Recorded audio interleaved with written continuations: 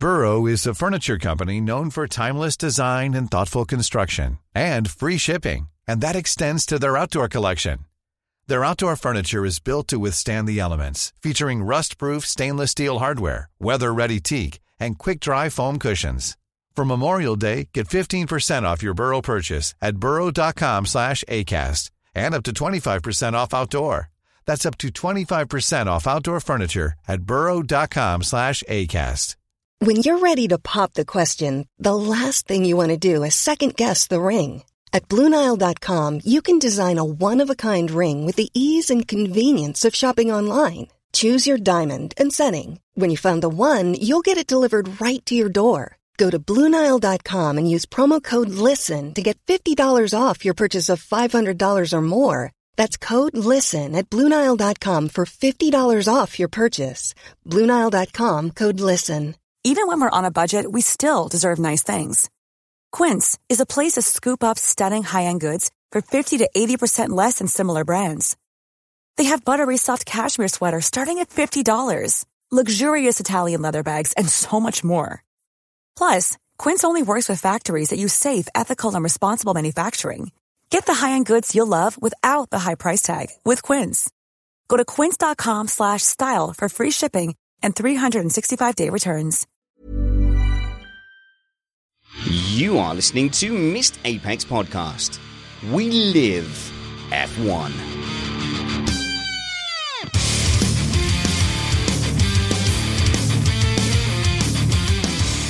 Welcome to Missed Apex Podcast. I'm your host, Richard Spanners Ready, and I'm joined by Chris Stevens because Matt Trumpets is in the air. So we're leaning on you today, Chris, for the F1 news and stuff. Oh, that's fine. I like being leaned on for F1 news and stuff. This is my jam, as it were. So F1 has kind of been fairly dormant, and we've kind of had the night shift here, haven't we, on Missed Apex Podcast. And all of a sudden, the F1 news just explodes. And I've been on holiday all week, so I've literally caught up on the F1 news today. And there's loads going on. There's loads to catch up on. So you are my oracle of F1 news, Chris. Oh, that's awesome. I mean, it's like buses, isn't it, really? You know, you wait all winter for that, and then they all come at once. No, that's not how buses work. We are an independent podcast produced in the podcasting shed with the kind permission of our better halves. We aim to bring you a race review before your Monday morning commute. We might be wrong, but we're first. We're also joined by BBC Radio Cambridge's F1 and karting subject matter expert, podcaster Kyle Power. How's it going, Kyle? Yeah, very good. Cheers. Still trying to come to terms with the dizzying heights of local radio fame. Cambridge, thanks to you. It was so much fun having you on there. We had a great laugh, although you did manage to quite literally drive the wheels off the cart. Okay. Quite impressive. Only one wheel fell off my cart, to be fair. Me and Kyle went down to Red Lodge karting in Red Lodge Village in East Cambridgeshire, and it was brilliant, wasn't it? I was following you around the track and you were kind of giving me a thumbs up or thumbs down, and you're very fast. It was good fun. Freight training past the general public. It was brilliant. We were clearly the two fastest out there, apart from that little kid who weighed about 30 kilos. Yeah, it's cheating. But no, we're really good, and I was really impressed. No offense, I thought you'd be a lot worse than you actually were. You were really quick. You were really quick. Oh, fantastic. What do I have to do to beat Jeansy at the Missed Apex karting? What's the little things that I have to do to just creep past him? Be more consistent. And the little errors, like running a slightly wide. Jeansy is extremely quick, but he can get a little bit leery. So show a wheel to him, ruffle his feathers. I think you'll be all right. So you're telling me just to get in there and mess with him, yeah? Oh, indeed. He's going to hate me for that. Sorry, Alex. But yeah, go in there, stuff him. Let's talk about some news. Big Dirty News.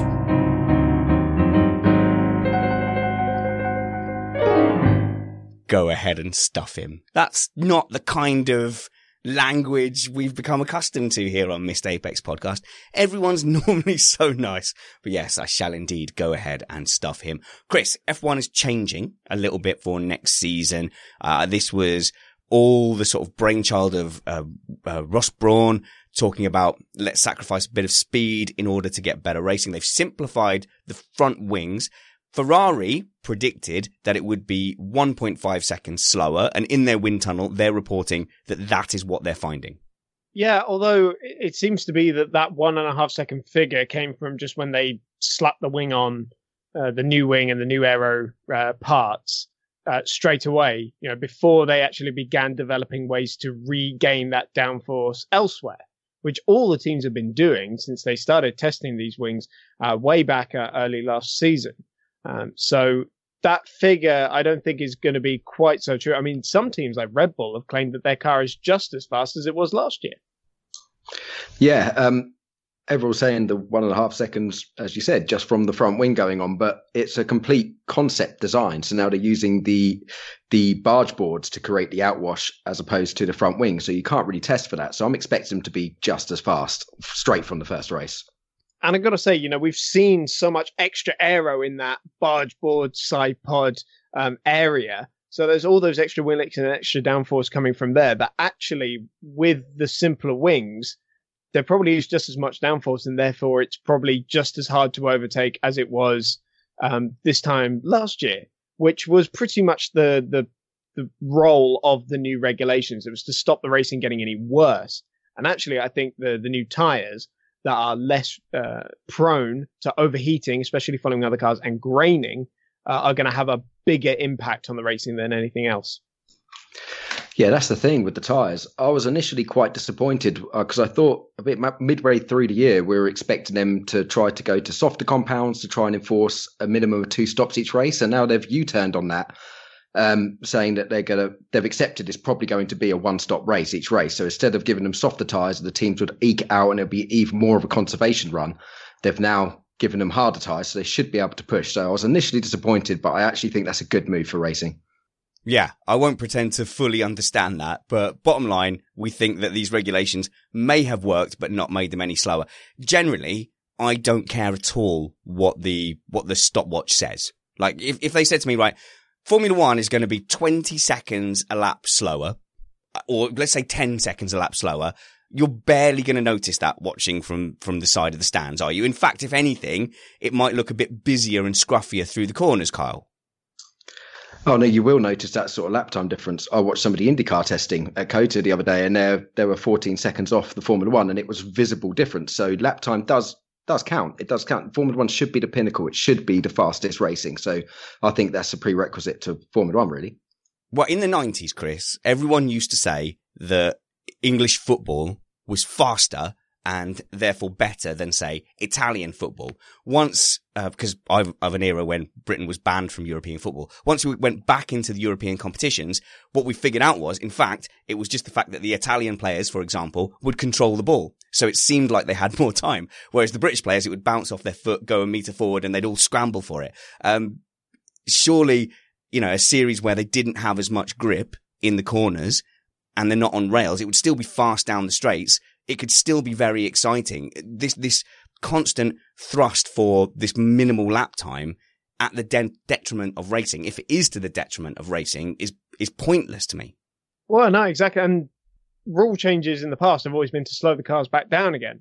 And 2017 was really the first time that they actually wanted to make the cars quicker, despite the fact that everyone said, you're going to make the racing an awful lot worse. But Formula One didn't listen to those people and were proved absolutely right when, overtaking figures suddenly plummeted because of the extra downforce. But it seems like, we're at least moving in the right direction. And the regulations that we've got for this year are pretty much a trial run and a teaser for the bigger changes coming in 2021. Yeah, I don't think it's all down to the error. Yes, when they changed in 2017, the overtaking stats went down, but a lot of the great races, like the crazy races we've seen, like China and Baku, it wasn't about the aero. There was loads of overtaking. It was about different stages of tyre degradation and different stages in how you manage the ERS system. The thing is, you can create a high downforce car with other means and means that are less likely to have an impact in racing. And I think those are the avenues that Formula One should be looking at for the not too distant future. Wow. I guess that brings us on to car launches, Chris. We've had a look at some of the 2019 cars. So first impressions at looking at them, this isn't a 2014 horror show, is it? Where we've seen, the phallus 2014 Caterham, or is it the 2013 Lotus Twin Tusk? We haven't seen anything along the lines of the McLaren rear parachute that it had. Like, parachutes make you go slower, McLaren. That can't possibly be good. That got dropped pretty quickly. It's been very much evolution rather than revolution. Yeah, I'm pleasantly surprised by the car launches. I had a few worries, particularly about the aesthetics of the car, because when they first put the wings on in the Hungary test, and I saw the photos from it, the cars didn't look very nice at all. But actually, having seen the 2019 cars proper, the cars do actually look very, very good. And I was also slightly worried that we were just going to get a standardized front wing across the board. And based on what we've seen so far, that definitely isn't the case. So a lot of positives from the first week. Yeah, just going on what Chris said there. I was really concerned when these regulations were brought out that we were going to lose some of the ingenuity between the teams. And for the armchair expert, when like myself, when you sit there and watch YouTube and you watch the online videos about the technical aspects of the new cars coming out, I think this year is the best year that there's been, because the wings are simpler, but there's still been quite a big deviation in design philosophy between the teams. And you can actually see clearer for the armchair expert, who's not an expert in aerodynamics like myself. You can clearly see what they're trying to do now. So I actually think there's been a revelation in that sense.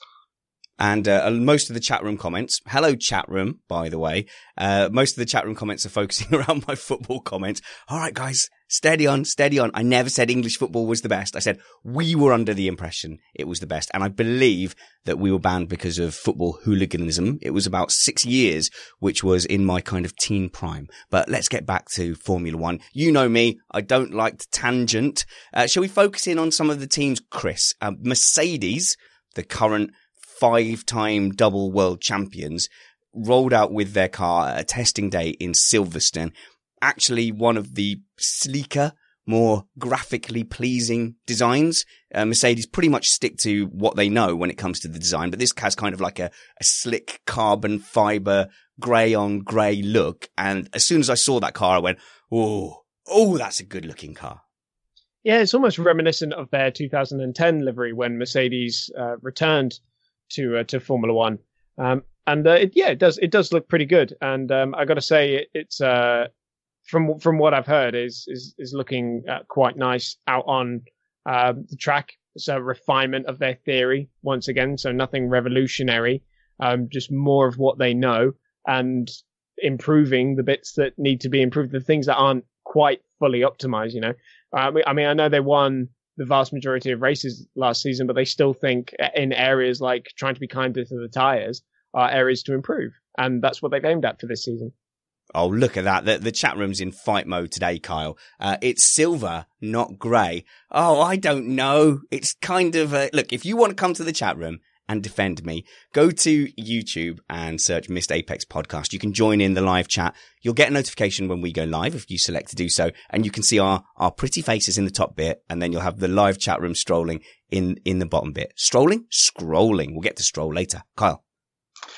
Yeah, I think the Mercedes livery is beautiful. They've put a Go Faster stripe on it. It's not this horrible blend-in thing like a the Williams. They've got a proper Go Faster stripe, like an old Vauxhall Nova. That's brilliant. And plus, they haven't gone for a wild redesign. It's very much an evolution, and they've stuck with their tried and tested philosophy. And they've done their high front suspension with their rather quite ordinary side pod mounts, where everyone seems to sort of gone over to the Ferrari periscope type side pods, and Mercedes were stuck to their guns, low rake philosophy, long wheelbase, because it works and they stuck with it. But everyone else is going over to the Ferrari sort of style. So I think it's great that we've got two of the big teams who are totally doing completely different things with their cars. Des in the chat room points out Mercedes claimed that the engine is a new design. I always take new with a pinch of salt when teams say that about their new cars, because sometimes that's very, very true. And what they mean is it's new in the sense that it's different from what it was last year, even if that's one component. The engine, it is repackaged slightly, especially in the cooling, so that it's more efficient and it's better for aero as well. So it's a bit tighter. But I don't think it's anything wholeheartedly new. For example, you know, it's new in the sense that it's different to last year, but it's nothing revolutionary. You don't want to be the designer at Mercedes who turns around and changes the car that's won the last 10 Formula One titles. You don't want to be the guy who goes, hey, I've got an idea, let's switch it around this year, and then they're suddenly fifth, because that can definitely happen in Formula One, Kyle. Indeed. It's like, hey, let's try McLaren. Yep, exactly. Although McLaren have changed at least their philosophy to public relations, which we'll come on to a little bit later. There was a social media shot, Chris, of Toto Wolff at that testing day at Silverstone, looking very, very pleased with the car going past. And he seemed to have this kind of glint in his eye that made the whole world go, yeah. And Lewis Hamilton sounded like a kid on Christmas morning, didn't he, in that promotional video that Mercedes put out of his first lap in the car around Silverstone? Because the laps that they do on these testing days have to be done on very hard demonstration tyres, don't they? But I'm imagining that Lewis Hamilton still has the skill to kind of get in that and go, oh, wow, this is more of the thing I like. It's more pointy. It's more stable. I can push it harder. Sorry, Kyle. Yeah, and they're just testing the power delivery, how all the functions work on the car, how the power delivers. Like if you've seen some of the shots of the Red Bull out on track, Max pushing hard. And the same thing with some of the inboards from Lewis. He come out the pit lane. It wasn't any gently. He smacked that throttle really hard as soon as he got out the pit lane. So, of course, they can feel it as soon as they get it. They know if it's a nice power delivery or not. Although I am reliably informed by boots on the ground that it didn't go completely smoothly. That's why I want to slightly caveat the optimism. If you're Toto Wolff and you've got this video that's going to go out on social media and the car goes past, you're not going to turn to the camera and go, oh, finally, well, we eventually got that going. I guess it's kind of fast, but all F1 cars look fast if you're stood here. He's definitely not going to say that. And he can be optimistic about the design and things like that. But I happen to have heard on that day that they were unable to actually get the car going for most of the day until very close to the end of that filming day. So what we've seen there is them just getting it out. But this is not a proper testing day, is it? This is more of a shakedown. So it still serves a purpose. There's a reason why all the teams have their media days before testing. It's so they can treat it as a testing day. Effectively, I mean, you're only allowed 100 kilometers, I think it is. So there's very little you can do. Effectively, it's just a shakedown of the car to make sure that it actually works. And you can avoid that embarrassing moment that some teams have had in the past, McLaren, where they roll out for the first day and can't make it past the end of pit lane. Yeah, it's trying to avoid these oil tank incidents that I think they had last year or the year before, where the oil tank was the wrong shape and they couldn't pick the oil up properly. And that makes it really important for these 2 promotional days they're allowed a year. So most teams utilize one as a pre-shakedown, which is a complete no-brainer. So if teams happen to miss that or try to make it and don't, it's a bit of a disaster, really. Well, you and I, Kyle, are both people who've done a lot of testing in the field of engineering. Everyone take a drink. And, things, no matter how well you build them, components shift around, designs are a little bit off here and there. That shakedown is really invaluable, because if something breaks, it's not necessarily bad. You just go, okay, we just need to make that small adjustment. It's generally right, but that thing didn't fit in that thing. Yeah, of course. And it's stuff like your pressure systems. So you have a highly pressurized sort of cooling system and stuff like that. And it's seeing if the pressures are in the right places. I mean, it's quite complex to try and get flows where you want them through different tubes. So it's the things that you don't necessarily see underneath the skin, which are crucial to the operation of the car, which is what they're checking. Good. And did you notice in our private correspondence among the panel that a lot of the guys were surprised, Kyle, that this was a 16-month in the making car? I guess there are some people out there who think, all right, the season ends, that's 2018 done, let's work on the 2019 car. I know the work on these cars would have started not last year. Probably the general philosophy and outlay would have started the year before. So they have to get your core concept of what you're going to do. And then to manufacture these parts, I mean, I hate to think how many parts. There's thousands. I know for a fact that like a gearbox assembly, there's at least 2,000 individual components in that. And every single one is almost redesigned each year. So that design process starts a long way back, probably, almost 2 seasons back. This year is slightly different, though, because the 2019 regulations were sealed so late.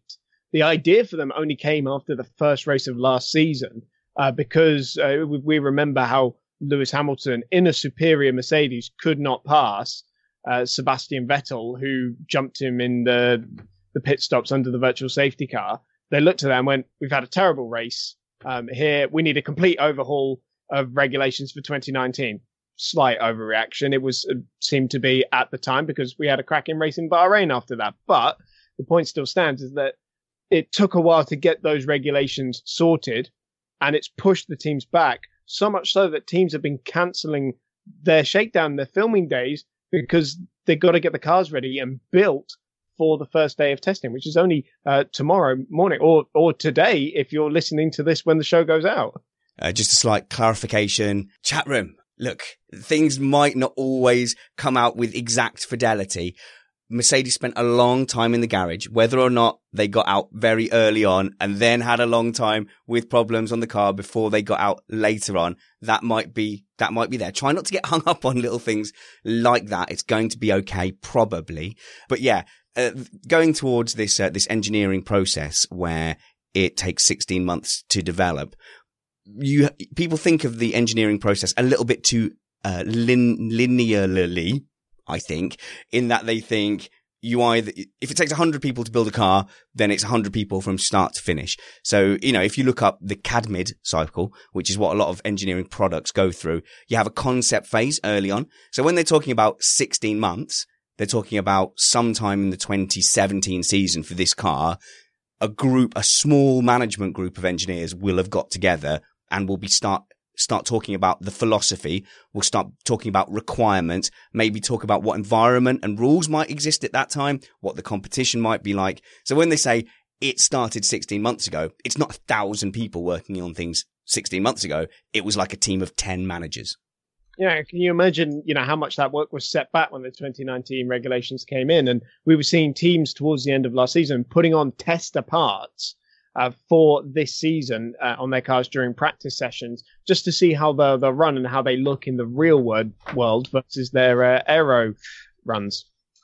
Yeah. Also, you have an awful lot of sort of technical buyers and people who aren't necessarily engineers. Well, they are engineers, but in the teams that the teams don't build every single nut and bolt themselves. They outsource quite a lot of the stuff, like some of the drivetrain and the components and casings and stuff like that. So they have to get sorted pretty quickly what they want to do. They then need to engage third-party companies, have technical meetings with them, see where they can fit into the schedule. So the whole thing's a mammoth logistical nightmare, really, to try to organise. So that starts a long way down the road, and you have to be very prepared and planned to deliver. There's just on time sort of philosophy for delivering components, but Formula One is that in the extreme. So even if there's been a massive design change and you need to do a philosophy change, that's not just dependent on you, it's depending on all your suppliers as well. So you have to knock them down the chain. So yeah, it's quite involved, a lot more than most people would think. So when people like Bradley Philpott come on here and they talk about the way you drive a car, and we say, actually, as Formula One fans, the way you drive a car is very important, and we don't focus on it, and we don't sit and turn a wheel ourselves. And then we go, oh, well, the rules of engagement, other shows and other media outlets, they fly past them and we concentrate on that. But really, logistical engineering is a huge part of the sport, even a much bigger part of the sport sometimes than the eventual racing, because that sets the whole grid up. So maybe I should do a logistical engineering masterclass. Do you think that would be a good idea? We could cover CADMID cycle. We could do spiral development. It will be such a laugh. I think it'd be wonderful, and nobody will fall asleep during it at all. Baha Matimat says, who is this guy? He really knows his stuff. This guy is Kyle Power, and he is super edgy. He wears those glasses out of choice. It's an image thing. His vision is perfect, as are his opinions. Kyle, you don't do Twitter, but you do Facebook, don't you? Yeah, I do Facebook. I'm on YouTube as well. I'm a bit of a dinosaur. I haven't come to the Twitter fray yet. I might get there one day.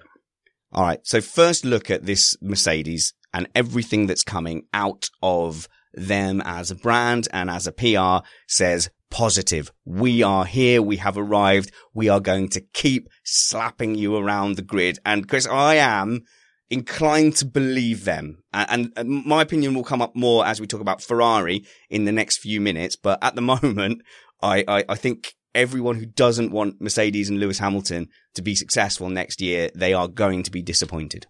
I mean, there's really no reason why Mercedes can't be successful this year. You know, coming in as 5 consecutive world champions, both drivers and constructors, there is just nothing to stop them. The only thing that can stop them is themselves. Yeah. And also with this evolution of their philosophy that they've done, they don't really have anywhere to hide. They don't have any, we've tried a radical redesign concept. They haven't. They've basically come out and said, yeah, we're doing what we know works. They've got a winning formula. They are the benchmark that everyone else has to try and get to. It's not like, you know, before the hybrid era, you maybe had 2 or 3 teams that were the benchmark and they were then trying to outdo each other. No, these days it's one team you've got to try and beat, and it's Mercedes at the moment. And everyone, including Ferrari and Red Bull, are the ones chasing at the moment. And I think that's great that the one team that everybody is trying to beat looks to have a completely different concept to everyone else. I think that's very interesting. Yeah, it's weird, isn't it? A lot of the teams have gone towards the high rake, haven't they? And a lot of the teams have gone to the Ferrari side pods. Yet, you know, that maybe people should be, you know, we're all doing the symbol for the side pods. I was always going to call these the mid wings, and I forgot I was going to do that. When you look at the new Ferrari, it does look like it's got a wing either side of the cockpit. So I'm going to start calling them mid wings again. Let's see if we can make that thing. But that brings us on to Ferrari, Chris. What do you think of the Ferrari? Because at the launch, it looked worryingly orange. Like it looked like a fully orange car.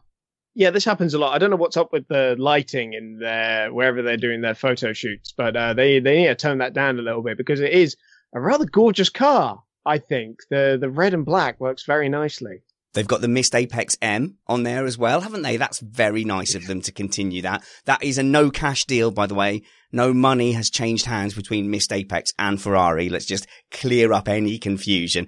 It's a good looking car, of course. It's an iconic car. What do you think of this whole, if it looks fast, it is fast? I think that's absolute garbage. Like, how can you tell if a prototype is fast by its looks? I'm inclined to agree with you there. I think that's absolute nonsense. Usually I think if it looks ugly, it's going to be fast. So I think totally the opposite. But yeah, the Ferrari, everyone says this is an extreme car, an extreme concept, but actually they developed this concept of the periscope side pods and the low front suspension to work with it. So they actually look like the less extreme of some of them. Like, it looks like the other teams have copied them and tried to take it further. Well, again, they've done a bit of a Mercedes, totally different concept, but they've kind of stuck with what they know. I didn't see anything outrageous on the Ferrari, which caught my eye. The thing is with Ferrari, they have the foundations of a championship winning setup there, don't they? They've come very close in the last 2 seasons. They're just lacking that extra 5%. And for me, this is a fascinating year for Ferrari to see if Sebastian Vettel can recover himself and recuperate from those mistakes he made last season and challenge for the title, and how Charles Leclerc will do in a Ferrari. Ferrari already said that if we need to, we're going to prioritize Sebastian Vettel. It's not great news, but hopefully that's not going to be the case, and Leclerc will be right up there with him. I'm also really keen to see how Binotto is going to do as an overall team leader compared to Arriva Bene.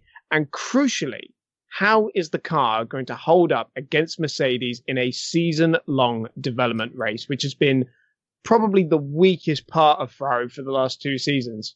Yeah, it might even go a little bit further back than that. And as we've been discussing, Binotto obviously will have been involved in the concept phase for this car and the assessment and development phases of this car during 2018. But this is not his car. He would have had a say as a technical lead in his department, but he wouldn't have had the final say with overall philosophy. But what did worry me, and actually, guys, don't worry too much about the tech stuff, because I am going to play about 6 minutes worth of voice notes from Summers on the audio version that he's just emailed me. I will tack them on to the end. But Ferrari saying that their new car includes extreme solutions really worries me, Carl, because wasn't that what got them into trouble during their mid-season development, trying to do sweeping changes. So if they're now saying, aha, we've found the solution, we're going to do even more sweeping changes, but right from the beginning, it makes me go, let's just give Lewis his 6th title now. Yeah, it's a little bit worrying, but well, I was quite surprised when I read that because I've looked at the car, I mean, in my limited technical knowledge, and I can't see these extreme solutions that they're talking about. And yeah, last season they got it a bit wrong. They brought their big summer update. It didn't work. They went faster when they took it off. And obviously in 2012, wasn't it? They tried the pull rod front suspension and a completely wild concept and it didn't work. But I think they've actually been cautious. Maybe my eye is completely wrong when looking at it, but I didn't see any of these extreme changes they're talking about. I think extreme changes, and it saddens me that this is what F1 has come to, that this is considered extreme. But I honestly believe it is referring to the use of matte paint rather than using the gloss finish, because it's a bit lighter and it's smoother, so it runs more aerodynamically. That's why Red Bull have used it for the past 2 years. And honestly, I want to see it banned from F1 because in night races, it doesn't shine. No. I'd go the opposite. It's just like for those cricket fans out there, it's just like the cricket ball. If you're trying to swing a cricket ball, you have a dull side, which is rougher, and the air sticks to it more, so it will swing generally in that direction. So matte paint should actually be more draggy, I think, and it looks great, so I think it should stay. If you have a smooth golf ball, it doesn't go as far. So you put the dimples in, it makes it go further, doesn't it, Carl? So why don't they just get a little hammer and just dump little holes all over the front wings of the F1 cars? A bit like the Father Ted scene when he's trying to get the dents out of his car. Chris, when we're talking about aerodynamic vortices that are so intricately designed that are supposed to run over the bodywork and not kind of deviate in any way, having as smooth a car as possible is always going to help. That's why the likes of Red Bull have pushed for it a couple of years ago. But I do think it's in night races, especially, I think it takes away from the spectacle a little bit. Yeah, I don't see that. I love the matte finish. Red Bull have been, for me, the leaders in that. The Red Bull car has always looked the most modern, the most space age, just the coolest. Even if the livery and colour scheme hasn't been the best, you look at that Red Bull car on a close-up and it just looks cool and futuristic, and it's the way forward. It's not like I think the glossy paint is almost a little bit of it almost feels a bit retro now that Red Bull have done that. Yeah, it's very last year, isn't it? And you remember all the hype when Red Bull first introduced this and we saw it in testing and everyone's like, oh, is this some amazing super paint? They're going to have amazing aero capabilities because of it. And it never transpired. They've just gone for a matte paint job. Enough said. All right. So we've had a good look at the Mercedes and Ferrari initially. Obviously, we've got testing next week. So a lot of this will be instantly proved or disproved. And we'll all start wildly speculating based on random lap times, on unknown development phases, unknown aerodynamic configurations, unknown testing schedules, unknown fuel loads. Yet we will all sit and argue, including me, about what lap times mean what, Chris? I mean, you just know, don't you, that the images that we have seen this week and what we're looking at right now in our show notes is not at all what we're going to see in Barcelona at all. Oh, Blackout 19 says Mythbusters used dimples on a car and got a 10% fuel use reduction. Hello, McLaren. Wasn't that their big problem last year, wasn't it? No, it was Honda, isn't it? So it will be Red Bull. So expect to see the Red Bull and Toro Rosso with dimples in their front wings. But we've had a half decent look at Mercedes and Ferrari. But I think there are some core issues in those teams that tell me that it's going to be Mercedes to lose again this year. Mercedes are such a stable, steady package. They've got the same drivers, arguably a compliant number 2, although he might not realize it, but he has precisely 3 races to prove that he's not the number 2 before he will get made the number 2. But Ferrari, Kyle, they are very much in a state of flux. Not all of it their fault. Instead of having a compliant number 2, they now have a wonder kid. And of course, they've had changes in their senior management. Yeah, I think their comment of saying we'll favour Vettel and Leclerc's only there to learn is purely there to appease Vettel. I think that's going to come undone fairly rapidly, and I'm expecting Vettel to be at least matching him by mid-season, if not beating beating him. So I think it's going to be a year of ego management for Ferrari, maybe. And Roger Cullen in the chat room says, dimples are not allowed in F1. Already done and banned. Curses. I don't remember a dimple car. I guess we'll have to do some research on that. Chris, do you agree with my general assessment of Mercedes versus Ferrari? Or do you want to give some hope to people who still incorrectly support Ferrari? Boo, how could you? They are the Death Star. I still think it will be a close title fight. I mean, Ferrari know how to make a quick Formula One car under these regulations. I'll be interested to see if the 2019 regulations has caused any disruption to some teams. So whether the new wings has just totally wrecked their aero philosophy and actually have got some pretty major issues. But I'm sure we're going to uncover all of that throughout testing. I'm sure we will. And Q Basil 1 in the chat room says, dimples work because balls spin. Hello, did you not watch Vettel's season last year? Did quite a lot of spinning. Ryan Reynolds here from Mint Mobile. With the price of just about everything going up during inflation, we thought we'd bring our prices down. So to help us, we brought in a reverse auctioneer, which is apparently a thing. Mint Mobile Unlimited Premium Wireless. How to get 30, 30, bit to get 30, bit to get 20, 20, 20, bit to get 20, 20, bit to get 15, 15, 15, 15, just $15 a month? Sold! Give it a try at mintmobile.com/switch. $45 up front for 3 months plus taxes and fees. Promo rate for new customers for limited time. Unlimited more than 40 gigabytes per month. Slows full terms at mintmobile.com. Millions of people have lost weight with personalized plans from Noom. Like Evan, who can't stand salads and still lost 50 pounds. Salads generally for most people are the easy button, right? For me, that wasn't an option. I never really was a salad guy. That's just not who I am. But Noom worked for me. Get your personalized plan today at Noom.com. Real Noom user compensated to provide their story. In 4 weeks, the typical Noom user can expect to lose 1 to 2 pounds per week. Individual results may vary. Mom deserves the best, and there's no better place to shop for Mother's Day than Whole Foods Market. They're your destination for unbeatable savings, from premium gifts to show-stopping flowers and irresistible desserts. Start by saving 33% with Prime on all body care and candles. Then get a 15-stem bunch of tulips for just $9.99 each with Prime. Round out Mom's menu with festive rosé, irresistible berry chantilly cake, and more special treats. Come celebrate Mother's Day at Whole Foods Market.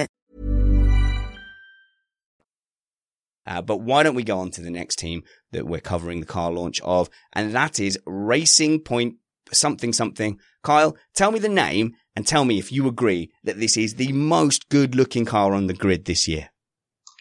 Yeah, I think it's Racing Point, isn't it? They've dropped the ball twice here, quite spectacularly.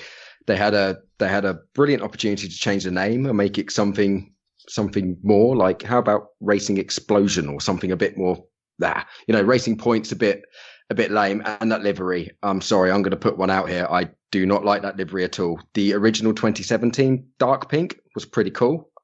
Baby pink fading into white with blue thrown in is absolutely dreadful. I have seen piles of stuff on the vomit outside of nightclubs that are more aesthetically pleasing than that livery. Yeah, but what do you really think? Get off the fence. Go on, Chris. I mean, pink, they didn't have to stick with it. I guess that's BWT is the link there for the pink. Yeah, pretty much. A new title sponsor as well, Sport Pacer, for Racing Point.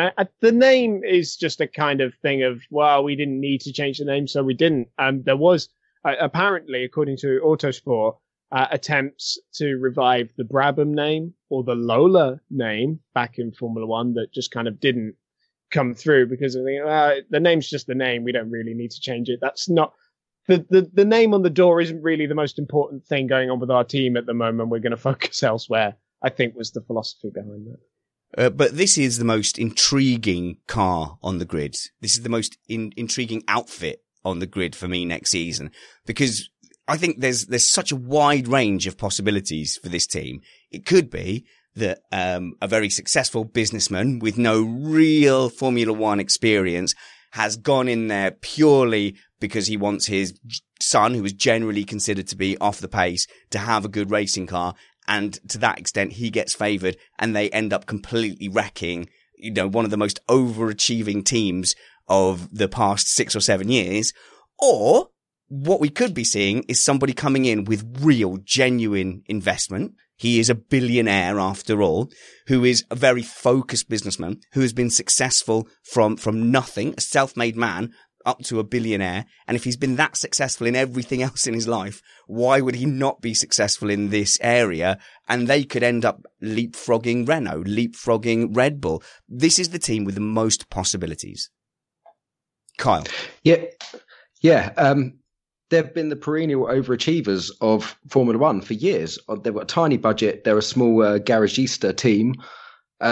And they always produce a very good car, and they're always in they finished fourth in the constructors a couple of years ago, I believe. So I'm hoping it's going to be your latter point, that the Strolls coming in are going to give them the financial backing, because they tend to fall back during mid-year because they can't afford to develop. I'm hoping now they have been given the opportunity to develop mid-season and carry on. I'm a huge fan of theirs. I don't think this is the year we'll see it. Not straight away anyway. Simply because the state of the team last year, I will be amazed if that did not have an impact on the work that's gone on for the early part of this year. And they're looking to increase their resources, improve their factory and their base, which they can afford to do now. So we're looking more at the back end of this year and then 2020 onwards, where I think we'll start to see the real progress. But what caught my eye was the fact that they're planning on bringing upgrades to each of the first 5 races, like the front runners do, and to do it in smaller, more consistent doses rather than bringing fewer and larger upgrades. So pretty much guarantees what we see on the car here is not what we'll see in Barcelona and not what we'll see in Australia as well. But that, in a way, is quite encouraging. The huge strength and advantage that Mercedes have with 100, no, I was going to say 100,000, then I was going to change it to 110. No, with 1,000 employees is that they can do 5 wrong things to find the right thing. And I think Force India haven't always had that luxury. Whereas now they are going to have some of that redundancy. And I think that has already started, because we've heard, Ottmeier Schaffnauer, that'll do, talking about how they've already got these luxuries and how they don't want to change their philosophy too much. Now they've got this luxury, but it does mean they can bring 3 front wings, 3 sets of rear wing upgrades or whatever. And during FP1, FP2, they can really learn things. Yeah. And that goes back to what we were saying about engineering, logistics and stuff like that. So someone like Mercedes has said, okay, we want to try and develop a slightly different design for this. So they'll throw rapid prototypes at it. They'll rapid prototype a few components, get that in the wind tunnel and try to manufacture it to get it to track for a Friday. Someone like Force India or Racing Point or whatever they're called simply don't have the budget for that. They have to design it once and generally make it once for an upgrade to try to be economically efficient. So hopefully they have a bit more room for maneuver now with the Stroll monies. But DJ in the chat room says, SJ, 2 words though, Lance Stroll, that's why Racing Point will fail. We can't get away from the fact that at the moment, Chris, and we'll go on to Williams in a second, the evidence does suggest that Lance Stroll is a good way off the top drivers. And are they going to be grown up enough about it to go, well, we've got Sergio Perez, who we know is in and around, the top pace. He's in and around the Hulkenbergs and the Ocons of this world. I'm going to get emails about that. But he's there. He is a genuinely quick driver. Are they going to be grown up enough to go, actually, Lance, for now, get bedded in, but Sergio, you're the one who's driving forward the development and is the big hope for the team this season? I think there's got to be no doubt that Sergio's got to be the number one in that car. Not only is he the more experienced, more successful, quicker driver, but he's also the one that saved the team or assisted in saving the team last season. So air quotes from Kyle. Explain yourself, Mr. Power. Oh, it was a controversial save, wasn't it? It was taking the team to court to save them. That's a very controversial save in my eyes. There's definitely more to the story, isn't there? There's definitely more to the story, but definitely an exciting prospect at Racing Point. I keep wanting to call them Force India. Kyle. Yeah, and going on to, we don't actually know that Stroll's the slower driver. Everyone's taken that as fact, saying Perez is going to completely beat him. We don't know that. We have never seen. Stroll has been against Massa when Stroll was in his rookie season, not really too fair to compare. And then there's been against Rotkin, who himself was in his rookie season. So he's going up against a known quantity for the first time. So I think that's going to be fascinating because about 90% of the F1 fans have absolutely slated Stroll. And it's going to be really interesting to see if they have been correct. Did Stroll not go up against Bottas as well? Or did they miss each other? They missed each other. Okay, fair enough. Go on, Chris. Crucially, he's going to be in what we assume is going to be a fairly decent car for the first time as well. Because let's not kid ourselves. The Williams he's been driving were not good cars, especially for someone inexperienced as Lance. So to come into what we think is going to be a good car with a good benchmark, this is the proper test for Lance now. It's also going to be really interesting to see in a different chassis and the different foibles of what different chassis give the driver, because he had even though he was a debutant in 2017, he'd had an awful lot of miles in the 2014 chassis, I believe it was, of Williams, and he's only ever driven Williams chassis and he's done quite a lot of testing in them. So now he's got very limited testing in a completely different chassis. That's going to be interesting to see how he adapts. But I'll put a sneaky bet on him being pretty close to Perez, actually. Go on then. Yeah, go on. Let's quantify that. All right then. I think 20p. That in the first 6 Grand Prix, taking into account any kind of, he couldn't qualify for whatever reason, in the sessions that they were both in, that Sergio Perez will be on average half a second faster than Lance Stroll in comparable qualifying sessions. Further than that, I think that on at least 3 occasions, Sergio Perez will be in a later qualifying session than Lance Stroll. That's what I'm going for, Carl. What do you reckon? I'm just writing that down. So that was 0.5 seconds in qualifying for the first 5 races. Was that? Did I say 6? Maybe. Let's say Barca, up to Barcelona. Okay, up to Barca. That's a 5, I bet then. Yeah. Well, yeah, and right. The other one? The other one is that in 3 of the first 6 races, I'm pretty sure I've changed this already. In 3 of the first 6 races, Sergio Perez will be in a higher final qualifying position, i.e. Perez will get to Q3, whereas Stroll is out in Q2. Noted. Done. Virtual handshake. I love how you just declared it was a 5er. Oh, I'm sweating now. Oh. Guys, this is Missed Apex Podcast. You can find us at missedapexpodcast.com. We have tried to make it appealing for you people to, who are you calling you people, to be patrons, because we are a Patreon and ad-supported podcast. And if we did not do that, this podcast would not have survived in autumn last year. However, we do have great Patreon support, and for which we thank you. And that means we get to keep doing what we do. Patreon.com/missedapex. We haven't had rewards for a long time.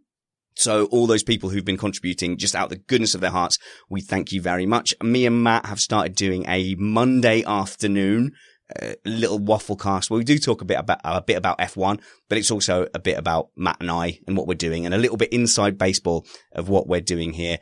We've had people drop in for the couple we've done. We've had people drop in on the Skype call. They've been generally well received. Also, there is an ad-free RSS feed that you can add to your podcast player, and we have a lovely Slack group where you can come and hang out as well. So if you like podcasting and you think your favorite podcasts should survive, I encourage you to support them. And you can support us by going to patreon.com/missedapex. Let's move on to Williams, the team that the Stroll money has vacated. Let's start off with the livery. Was it you, Kyle, that made the comment that it was something out of Motorsport Manager's, auto design playbook? It wasn't me. It was somebody else in our chat, but yeah, it's a generic Motorsport Manager livery. It's awful. Like Mercedes have gone for a Go Faster stripe. They've gone for a Go Faster side pod and blended it into white. These white and colour combinations I don't like. Personal preference, but it's a generic livery, isn't it? It's rubbish. Chris, the lighting they used on the presentation was like they were kind of secretly ashamed of it. It's like, don't turn it up too bright. No, that's too bright. Turn it down again. It was a really odd choice for a launch. Yeah, I got to say, I'm never really a huge fan of these car launches that do the strobe lighting and have a load of thumpy dubstep music playing while they reveal the car, because it is just the most generic thing you can possibly do, and you have to sit through about 50 of them a year, unfortunately. And I got to say, I don't like the look of the car.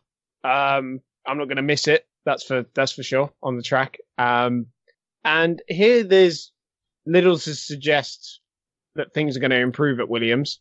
you would hope that they've kind of knuckled down, identified the areas of the car that needed major improvement.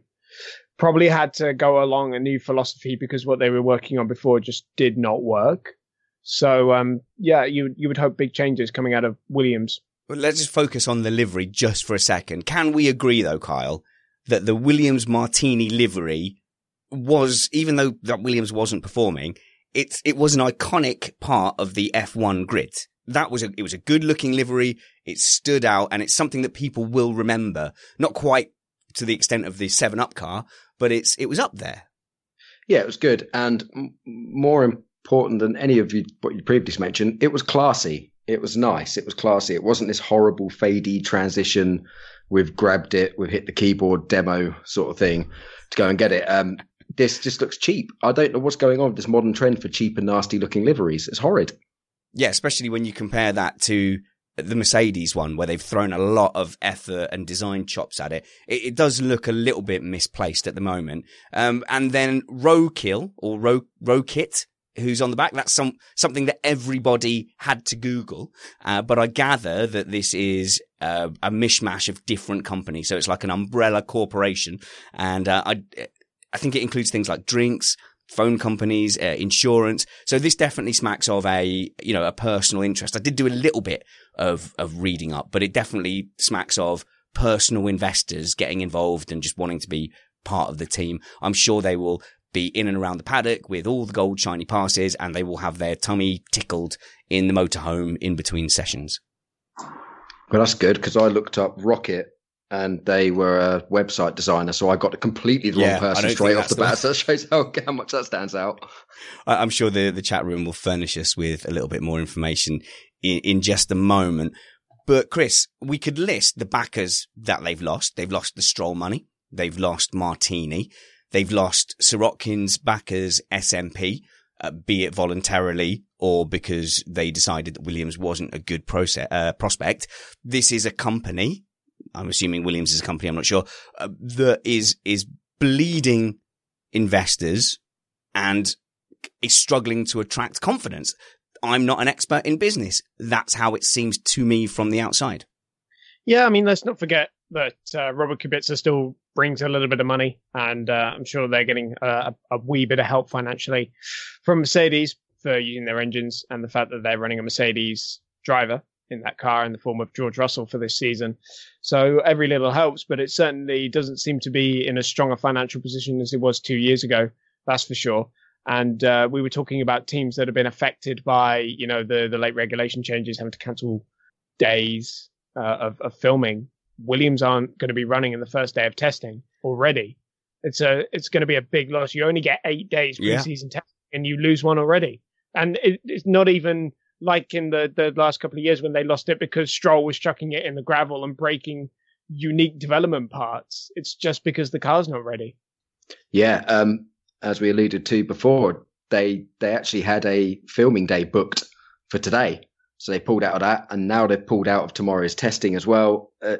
That's tragic, and it smacks of everything being late and behind, and maybe not having enough money because they seem like they're still struggling financially. I mean, I think Kubica or Kubica, whoever you want to say it, I think he must bring quite a lot of money. I'm going to help you out here.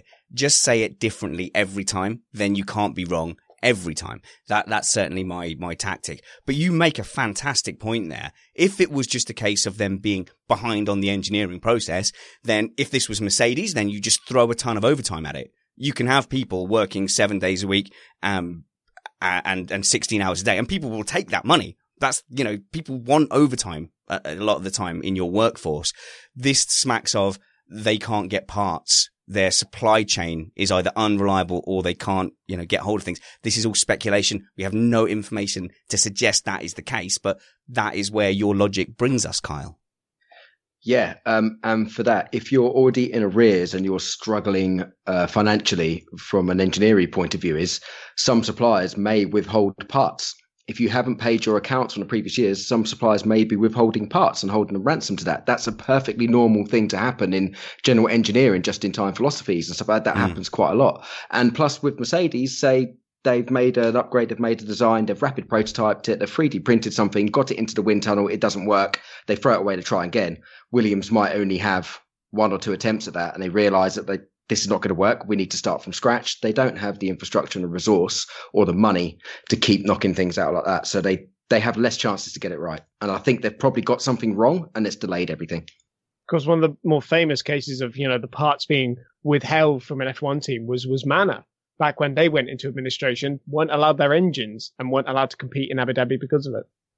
Yeah. And we're not saying that is what happened. That's a possible scenario of what could have happened. I mean, it's a very common thing in manufacturing. But yeah, I think it's my personal opinion is they've had a very limited number of prototypes they can get out to try and make something good. They've realized it's not going to be so good, so they've decided to take a bit more time to make it right. In any case, there's no amazingly great reason why you would not have your shakedown day and turn up for the first day of testing. It's like, well, actually, guys, we've got it so nailed, we're just going to chill on the Monday and just have an extra Christmas office party a little bit late. So no, not good news for Williams fans, of which I include myself as one, and more so this year because they have a young British hope. And I know people get upset. Why are you supporting the British drivers? Because I'm from Britain. So that's why. So sorry about that. And Russell is a very promising young driver, Kyle. He's in at Williams, and we kind of like, all right, we didn't mind when you were messing up Stroll and Sorokin's career, but you're a British team. Could you look after George, please? Exactly. And it's not just that he's British. Just take nationality out of it. Look what he did in F2 last year.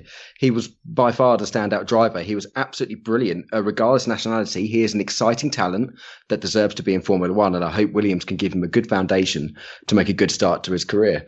Likewise, McLaren with Lando. Not just what he did in F2. He is the new Leclerc in that he did GP3 champion, the next year F2 champion, then the next year F1 driver. Kids going places. Totally agree.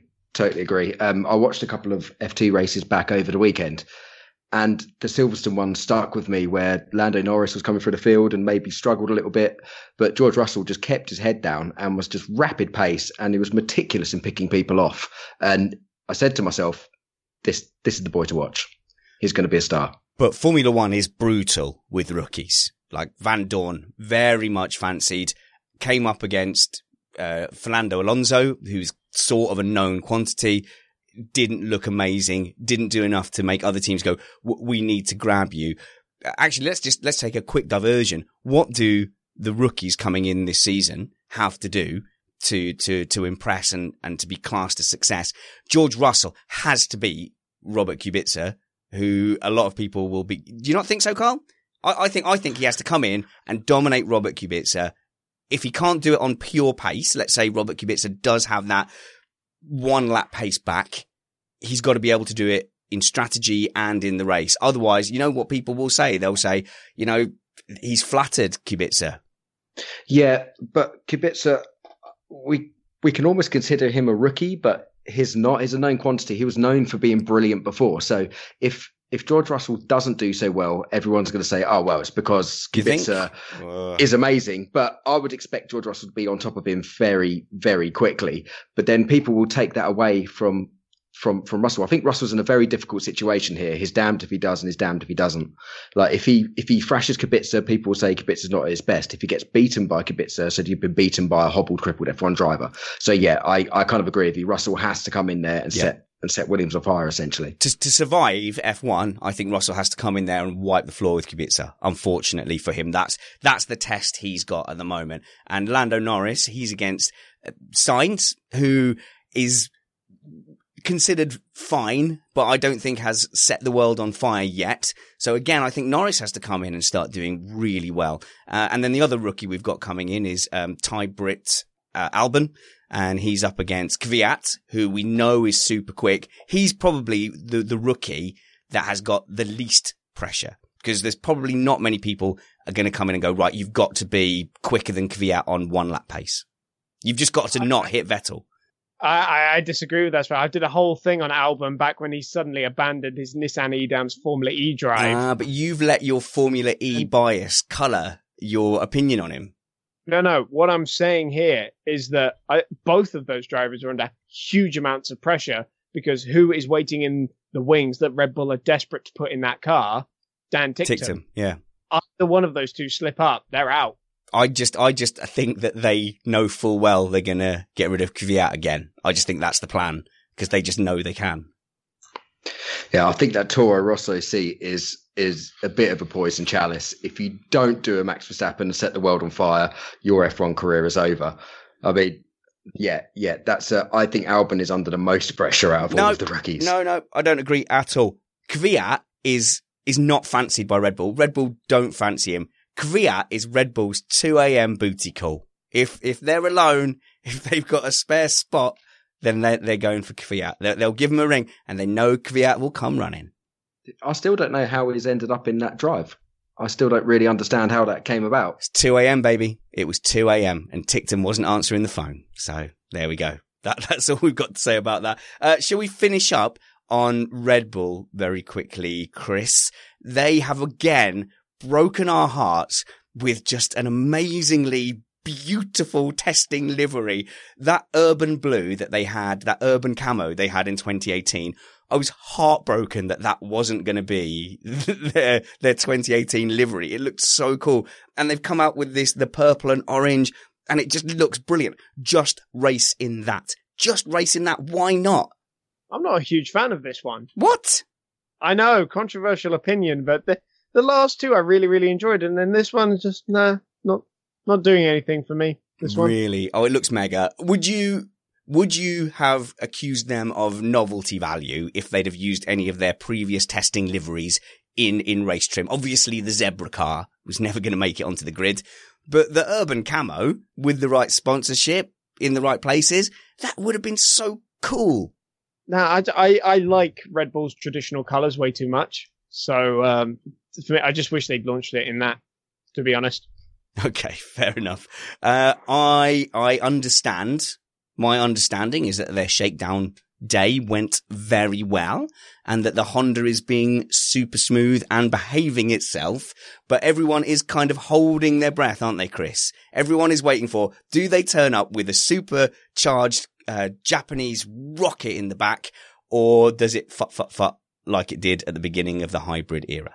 Well, if you look at the back of both the Red Bull and the Toro Rosso, you'll notice that the rear end on that is extremely tightly packaged. Kind of going back to that size zero concept that McLaren tried to make a success and never quite managed to do. Now, last year the Toro Rosso was quite a bit more open because Honda asked for a bit more space. So is this a sign of confidence from Honda that they can now make this work? Or are they taking a bit of a gamble? A bit too much of a risk, perhaps? Sure, we're going to find out in the coming weeks. But so far, things look quite good. Yeah, I'm fully on the Honda hype train. And going back to your comment with the size zero concept, they've learnt a lesson. They've had enough PR and public damage by now with everything that happened at McLaren to take another wild punt or a risk on extreme designs. I think they might have just got it right. Surely, if you're an engineer or you're in their PR team, you wouldn't say it's a bit risky. Let's go with this concept. It might fail again because they can't afford that to happen in the public eye anymore. So I think this is genuine. And as you said, the Toro Rosso and Red Bull are noticeable in how slim they are at the back and the lack of cooling on there. So they might have just hit the nail on the head. I'm fully on the hype train. Really? Those two cars as well. What's quite important for Honda, I think, is the fact that for the first time they're running two teams rather than just the one. So I think that'll help them a little bit. Both Red Bull and Toro Rosso are going to get equal resources from Honda, apparently. And the entire back end of those two cars, the gearbox, the rear suspension, etc., are identical. And that's quite good news for Toro Rosso as well, because it means they can actually divert their own resources elsewhere onto the car. That also transfers across to they've dropped the Mercedes raised front wishbone on their front suspension and gone more to the Red Bull type concept. So the whole car has moved more towards the sister team, which they kind of went away with last year. When you say that they are a dark horse and that you're on the hype train, Kyle, you're not on the hype train for a title win, are you? No, not for a title win. I think there are going to be a few upsets. I think they'll use this year as another building year. Like Toro said last year, I'd imagine there's going to be fair few penalties, fair few different engines being introduced, but I think they're going to use this as a launch pad for next year. And I'm putting Red Bull down for a couple of race wins. I think they'll win 3 races next year. I'll say it now. This year even. 3 races. I don't think that's that controversial though, is it? Because there are 3 tracks that they are notoriously good at, which is Monaco, Singapore, and the other one that I can definitely remember, Chris. Mexico. That's, as I said, that I can definitely remember. Didn't say I would name it. But if those are the 3 races you're going for, Kyle, then you're really saying, as you were, they're going to maintain their 3rd place position. No.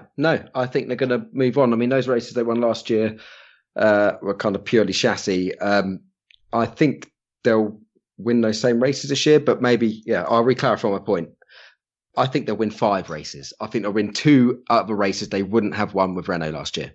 I think the target for them has got to at least win the same number of races that they won last year. You know that the Honda is going to be the limiting factor in both of those cars, and that otherwise things are going to be looking good for Red Bull as a car. Whether Honda deliver the goods, that's going to be, up to them. It's going to determine their success outside of the Monacos and the Singapores and the Mexicos, where we've seen them do very, very well. Yeah, and also with their rundown and their shakedown, I've watched quite a few videos that have been released from that, and some of the shots, Verstappen was pushing the car, even though they're on the control tyres. He was wanging it into cops. I mean, he was really pushing it, and from what I've seen, they looked like they did their full 100 kilometres, haven't heard of any technical issues, no startup problems, nothing. And when they're with McLaren, like I said, on some of their tests, they barely get to the end of the pit lane. Surely this is positive signs. All right, guys. So we've got testing to look forward to. So, excuse me, I've got a frog in my throat. We've got testing to look forward to. Who's going to be the first team parked up on the side of the road, Chris? The first team parked up? Probably McLaren. Right? Surely. Because even last year when they finally got the Renault engine in, either McLaren or Williams. I wouldn't be surprised.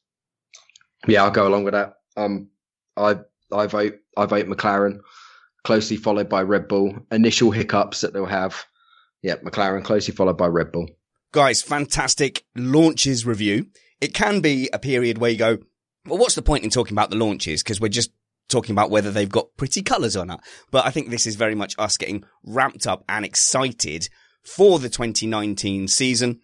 We're going to have to do a predictions show at some point. I did like Kyle's steely look as I was making predictions about Lance Stroll and Sergio Perez. He definitely was writing that down.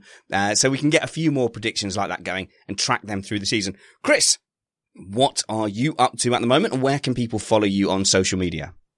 Follow me on Twitter at ChrisOnRacing. Change that. I'm not actually sure if I've been on the show since I changed it. Yeah, we've mocked you for that equally bad. I mean, you don't have the underscore anymore, but it's still not a great Twitter handle. Chris on Racing. What are your sat on racing? Wait, Chris does racing? I don't know. Chris writes racing? It's 2019. All good usernames at this point are taken, surely. But you can, there's good content now because I've picked myself up a new job.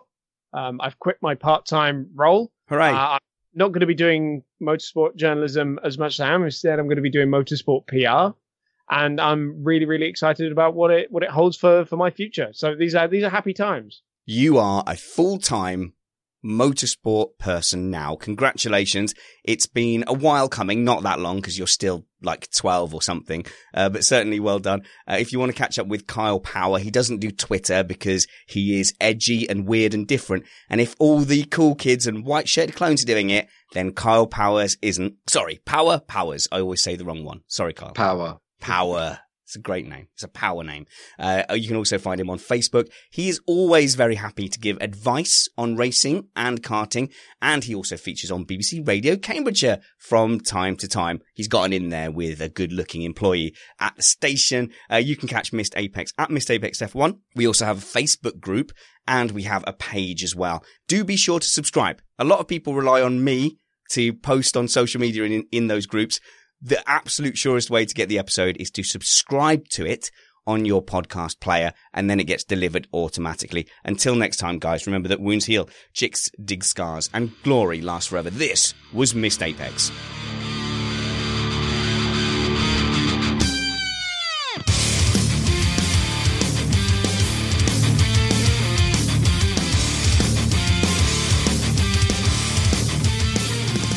Well, I guess that's the end of just being able to talk about whatever we want, Chris. We are now back on the F1 train, and we just have to talk about the things that are actually happening. I mean, there is one more thing we could just speculate about. What, is it the section that I always deliberately leave until after the end credits?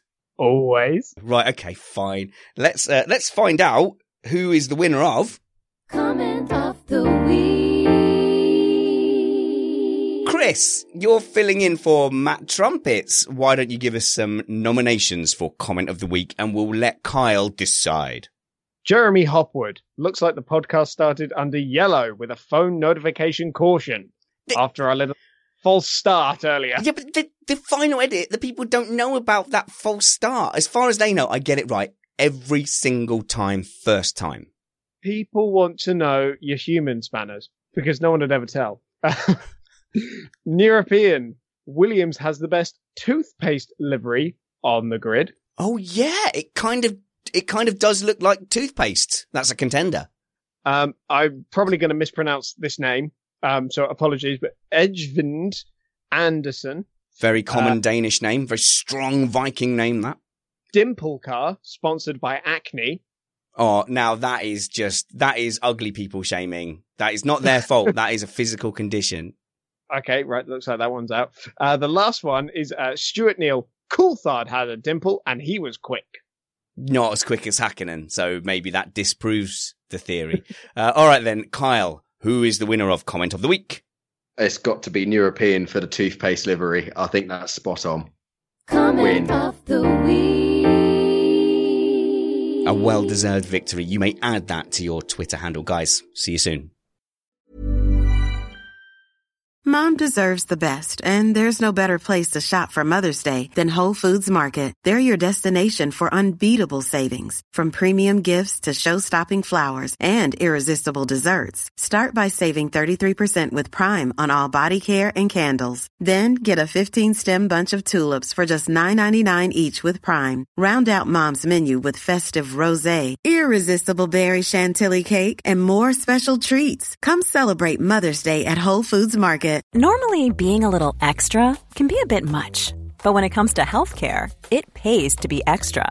And United Healthcare makes it easy with Health Protector Guard fixed indemnity insurance plans. Underwritten by Golden Rule Insurance Company, they supplement your primary plan, helping you manage out-of-pocket costs without the usual requirements and restrictions like deductibles and enrollment periods. So when it comes to covering your medical bills, you can feel good about being a little extra. Visit uh1.com to find the Health Protector Guard plan for you. Planning for your next trip? Elevate your travel style with Quince. Quince has all the jet-setting essentials you'll want for your next getaway, like European linen, premium luggage options, buttery soft Italian leather bags, and so much more. And it's all priced at 50 to 80% less than similar brands. Plus, Quince only works with factories that use safe and ethical manufacturing practices. Pack your bags with high-quality essentials you'll be wearing for vacations to come with Quince. Go to quince.com/trip for free shipping and 365-day returns. Normally, being a little extra might be a bit much, but not when it comes to healthcare. That's why United Healthcare's Health Protector Guard fixed indemnity insurance plans, underwritten by Golden Rule Insurance Company, supplement your primary plan so you manage out-of-pocket costs. Learn more at uh1.com.